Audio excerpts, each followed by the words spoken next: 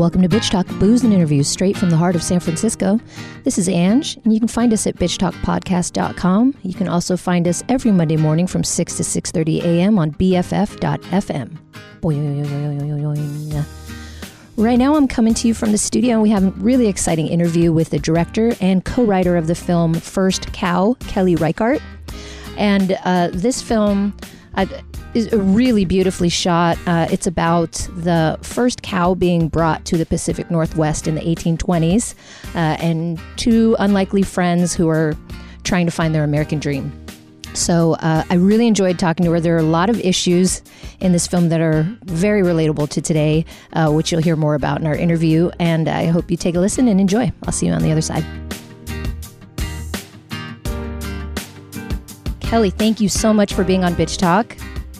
Oh, thanks for having me. I loved this film. It was a beautiful film, and obviously I want to dive into it. But first, I want to talk to you a little bit about your career as a filmmaker. You know, you've been making films since 1994, and you've talked about, you know, how there's certain gatekeepers, you know, even in the indie film world. It's sort of a boys' club, and you know, not only did you not want to break into that, but you kind of just wanted to create your own world where you can make films on your own terms. Sort of going back to Super 8 after my first feature, and just going back, you know, finding ways to work, and you know, shooting narrative on Super 8 with like a 2-person crew, and then finally being able to make Old Joy, which was shot on 16 over 2 weeks, all exteriors with a crew of, I think there was a total of 6 of us, like 4 crew people and 2 actors and a dog. And everyone sort of gave me 2 weeks, and that was just meant to kind of be an art project, not really knowing what length it would be. But that just, because I had sort of given up on feature filmmaking by that point. But that did end up being feature length and ended up going to Sundance. And so miraculously, we got some funding for Wendy and Lucy, which was then we were a 13-person crew, mostly all exteriors. and you know, Michelle and the dog. And then, you know, it just, I mean, every film sort of, you're like, wow, they're letting us we're getting to make one more. And Meek's cut off. Certainly thought that would be the end of the road for us. But so as it's happened, this small growing, I met Neil Kopp, producer here, when we made Old Joy. And at the end of that project, Anish Sovjani came on, and those guys have produced all. It's a great credit to them figuring out how to make these films with these budgets, which are, you know, ambitious for what we have. So a lot of it's been teaming up with those guys and sort of finding a writing partner in the all the wonderful stories of Jonathan Raymond. And so we just sort of have built our world really gradually. I've been making a lot of films with Chris Blauvelt, cinematographer, and assistant director Chris Carroll, and various costume designers that I'm pals with, and production designers, and it's just kind of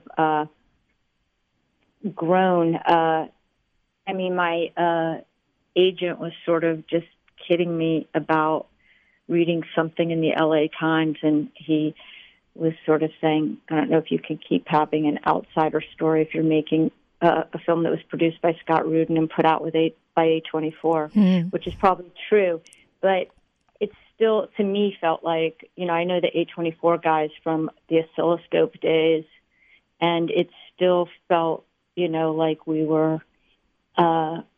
did have more of a budget to move around than we've had before, but it has been this, after a decade of not being able to make work, or just, you know, I mean, I did continue to always work and to study and to teach, but then to sort of have the next decade be so prolific is not something I would have anticipated. But it was a very sort of step-by-step progression. Yeah, it's been a lot to take, but I think that says a lot about you as a filmmaker and the way that you approach your storytelling, and people want that. It's not you're not part of this big Hollywood blockbuster machine, and people want that. There's a real craving for stories like this that are told so uniquely. That's some people do. Well, clearly you're still here, right? but it's great, and these companies that will shepherd a film like this, Adam Yauch and David Finkel and all the whole team at Oscilloscope, if they wouldn't have picked up on Wendy and Lucy and Meek's Cutoff, it could have easily all not, those films needed a lot of special shepherding into the world that I was so lucky Oscilloscope existed. And so, yeah, it all feels like a fluke, but it is nice to be able to, there was definitely the 90s felt very not welcoming. But it's also true that aside from the woman filmmaker thing, that it's always been hard for everybody to make small stories that don't, aren't full of melancholy and or nostalgia or whatever it is that people like or expect from indie cinema. It's, I don't know. I'm very grateful that I've gotten to be so productive these last years. Mm-hmm. Well, we are too, coming from the watching standpoint of your films. So now I want to take it to First Cow. Why did you think now was the time to tell this story? Well, some of it, is really practical and personal, to be honest. I had been trying to make this film with a writer friend of mine that was all in the early 1800s and took place in, it took place in make-believe world. But yeah, I was scouting Czechoslovakia off and on for a couple of years, and old villages. And that film was too much, perhaps, of a budget climb for me, so I couldn't make it happen. But I had immersed myself so much, I kind of didn't want to leave that period of time. And the stories are completely dissimilar to The Half-Life, which is what First Cow came from. That's Jonathan Raymond's first novel. And I don't know, I just had all these images and ideas of this period. And so John's novel, which we've, over the years and decades, have been like, how could we ever make that into a film? Because that film spans 40 years, and there's a big trip to China in it, and it moves between the 1980s and the early 1800s. And so I was in this 1800 mode, so we went back and looked at just that part of John's story, and it was really, I didn't want to just sort of be extracting from a novel and not being able to have, usually working off a shorter film or a novella, a shorter story or a novella where I could go in and sort of expand and be able to be creative inside it. So John came up with the idea of the cow, which does not exist in his novel. And that let us keep a lot of the themes of the film, of the novel, which seemed really, it's really an immigrant story in a lot of ways. Mm-hmm. And also just this moment of the first moments of capitalism and in relation to the natural world and looking at how those things could or could not coexist, but doing it all around a super small story of these two guys in really kind of a heist film. Mm-hmm. So that all, listen, whatever topic you were to pick right now, you could find a relevancy to. Yeah, absolutely. It was insane. I'm like, yeah, so this is a movie being told from the perspective of the 1820s, but why do I relate to all of these? Yeah. All of these, except for the one, I have to tell you, it made me really sad to think that after a good day of selling oily cakes, they can buy 1 acre of land in San Francisco. I got real sad at that concept. I know that. Well, also, they're dreamers. What do they know? Right, yeah. And the whole idea of owning land is still a new concept, too. But yes, that for the artisan cake makers and coffee makers out there, that would probably not yet register. Yeah, could you imagine? No, I mean, I was just like, oh, simpler times. God, that's incredible. After a good day of work, if I can afford dinner, I'm happy. Right, yeah. It's a film about real estate. That's true. Yeah. Well, you just touched on so many things that I want to elaborate on, but first and foremost, obviously, this friendship between King Lou and Cookie it's so beautiful. It's such an organic friendship between the two of them, and I think it's a really important topic to think about because back then there weren't a lot of women around. So these friendships between men, that was their basis of intimacy. Right. Yeah, there wouldn't have been any white women in the area at the time, unless, like, maybe a translator made. I mean, like, we were trying to have, like, even with Otis Cookie Figowitz, we were like, okay, there can be one Jewish person. Just trying to make group. Like, there's always one of somebody. But, yeah, there was not, women hadn't really made their way out here yet. So, people like the chief factor, the Toby Jones character, who plays the head of the beaver trade, he's kind of modeled off John McLaughlin and the the head of the Hudson Bay Company, and came down, was British and came down from Vancouver and came to exploit the land. And he would have had probably a Chinook wife, and he's probably got a white wife back home. But so aside from the First Nations women, there really wouldn't have been other women here at the time. Right. And I do love that you incorporate that into the film is this relationship with, the head of the fur trading and his Chinook wife. And there's a really great scene with him and his wife and the other natives. And they're talking about how they don't understand how the white men come and kill off all the beavers, but they don't eat the tail. That's the best part. And so I really love, can you talk about why it was important for you to incorporate that? Well, yeah, just the idea voiced and the sort of, just the hubris of, the First Nations people were able to live off the land here for, endless time. And, the beaver are going to get wiped out in, I think, like 5 years, as do all the Chinook and the local tribes in the area. It's all it happens really fast. There's like this moment of trade, and then this is timely, and then people get sick, and so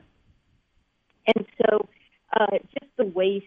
And the captain talks about being sick of salmon, and which is what the Multnomah tribes all lived off forever. There's a lot. That scene is pretty heavy duty. There's a lot of layers of things going on there. The delivery of when Cookie and King Lou enter into the chief factor's house, and there's lots of layers there, and I got to work with the great Lily Gladstone again, which was awesome. Yeah, I loved it, and I love that aspect of you call it a heist film. So Cookie and King Lou are essentially stealing milk from the cow for their business, but chief factor here stealing from the land. So, who's more wrong? You know what I mean? Because one is deemed illegal, but the other one is more hurtful in the long run. So it's just that irony of capitalism and nature, and if they can coexist together. Yeah, the big crime is the a basket of milk being stolen. But yes, there's larger crimes at hand that are, yes, that are. But I don't want to give too much away. Right. I don't want to give too much away, but I do want to talk about this beautiful cow and Cookie's relationship with the cow. I mean, the way that he speaks to the cow and he's so gentle. Can you tell me about the relationship and the cow in real life? I love this beautiful cow. Evie. Her name's Evie? Nice. Yeah, yeah. Her name's Evie. She came from Washington, and it's like having, I guess, any animals on set. It's very, I don't know, just whatever. It makes everything nicer to have animals around. Mm. Yeah, she was very beloved and got a lot of, she got used to everybody because she was getting a lot of scratches behind the ear. And she was, it just, when you work with animals, like, it's interesting because film people are so go, go, go, fast, fast, fast. But if you're working with an animal, you sort of, especially like a cow or a horse, you have to really slow down and not frighten them. And so it's fun to watch a whole film crew slow down and sort of become obedient to this or conscious of, or, try to, watch a whole bunch of, talk about it, it can be pretty dude heavy, and watch everyone like slow down because they don't want to scare the cow, and sort of talk lower, talk softer, move in slow motion. And it is cool for like Magaro, who plays Cookie, who's, he really, he had to form a bond with her so that he could do these scenes with her. And he's just, it was easy for him because he's an animal liker. And so, but it's, that's like a place where sort of reality and art kind of start to mix because this bond really is forming. And he had to be gentle with the cow to keep it calm anyway. Yeah. But yeah, I loved the scenes with him and the cow. Is he also a cook? I want to get into the food, obviously, the oily cakes. I'm dying to try one. John Magaro loves cooking. He likes to cook. And he was, that's sort of how he found his way into the character. I was sending him, old-timey cookbooks like the Lewis and Clark cookbook and these sorts of things. And anything I could find at Powell's that would help him along. And I was and he was in his Hell's Kitchen apartment a couple months before we shot, just making all kinds of weird stuff in his house. But so yeah, that was kind of a way in for him. And then Orion Lee, who came from London, those guys met in Oregon and got in their costumes and got shipped off on with a survivalist into the woods, into the rainy woods. I think they were there for 4 days, just learning how to do some of the basic stuff that they have to do in the film, like set the traps and some cooking things and building fire without matches and all those things. Mm. And then the prop department was really the oily cake department. John and Magaro and one of our prop guys, Sean Fong, they made a lot of oily cakes. Yeah, I was going to say, so were you guys just eating oily cakes every day? Yeah. You're like, that's a wrap. Yeah, no, they were, a lot of people were oily cakes and wrap beers, but I mean, it's fried bread. I have to stay healthy on the film. I can't be indulging in oily cakes, but many did. Yeah. Many people did. But, yeah. Well, I really like how you've managed to take this world that we associate with being, the Wild West, these shootouts, these crazy times, but you've really focused on life in the margins and the calmer side of it. I mean, there's sort of danger lurking around, but the sort of crazy masculine energy. I mean, in one way, the lack of women and all just, it's just like maybe that's why everyone's fighting all the time. So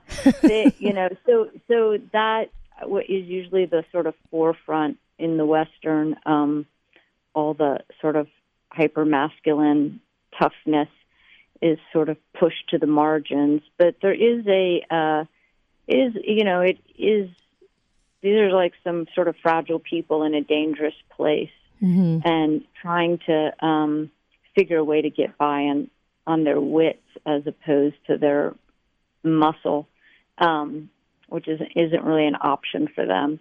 So, yeah, it's the danger is sort of lingering on the edges, but the fighting becomes quite comical, actually. Yeah, you do kind of make them seem like Three Stooges, like the fur trappers. Yeah. Bong, bing, bong. Yeah, we kept calling the trappers the Muppets. Like, all right, the Muppets have to fight again. Yeah. Let's get going. They were such a good group of guys. They were the opposite of tough guys. It was really sweet. Well, thank you so much for being here, Kelly. I really enjoyed the film, and I can't wait to see what you do next. So thank you so much. Oh, God, thanks for the support and encouragement. I really appreciate it.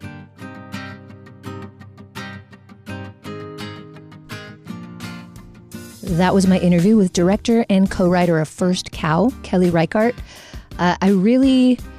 I was glad that we got to talk about a lot of the issues that this film touched on. It's hard because, obviously we are in very troubling times, which you could say at any point in life, but things are on a new level of strange these days.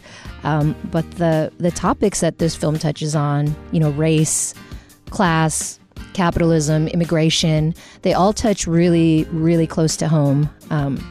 So I'm really glad that this story is out there, and hopefully you'll watch and you'll be able to see what I'm saying and relate to a lot of these issues. I mean, particularly, this was in the 1820s. Society was still being formed, but capitalism was already screwing this country up, essentially, even in its inception. So it's an interesting concept of what's inherent in us and what comes of these Wild West years. But I'm really grateful to have Kelly Reichardt sit down with me and take the time, and I hope you go out and enjoy this film, support your indie filmmakers. So don't forget to check us out on bitchtalkpodcast.com. You can also find us at 6 to 6:30 a.m. at BFF.fm. And this is Ange signing out. We're powered by GoTo Productions. Bitch, please.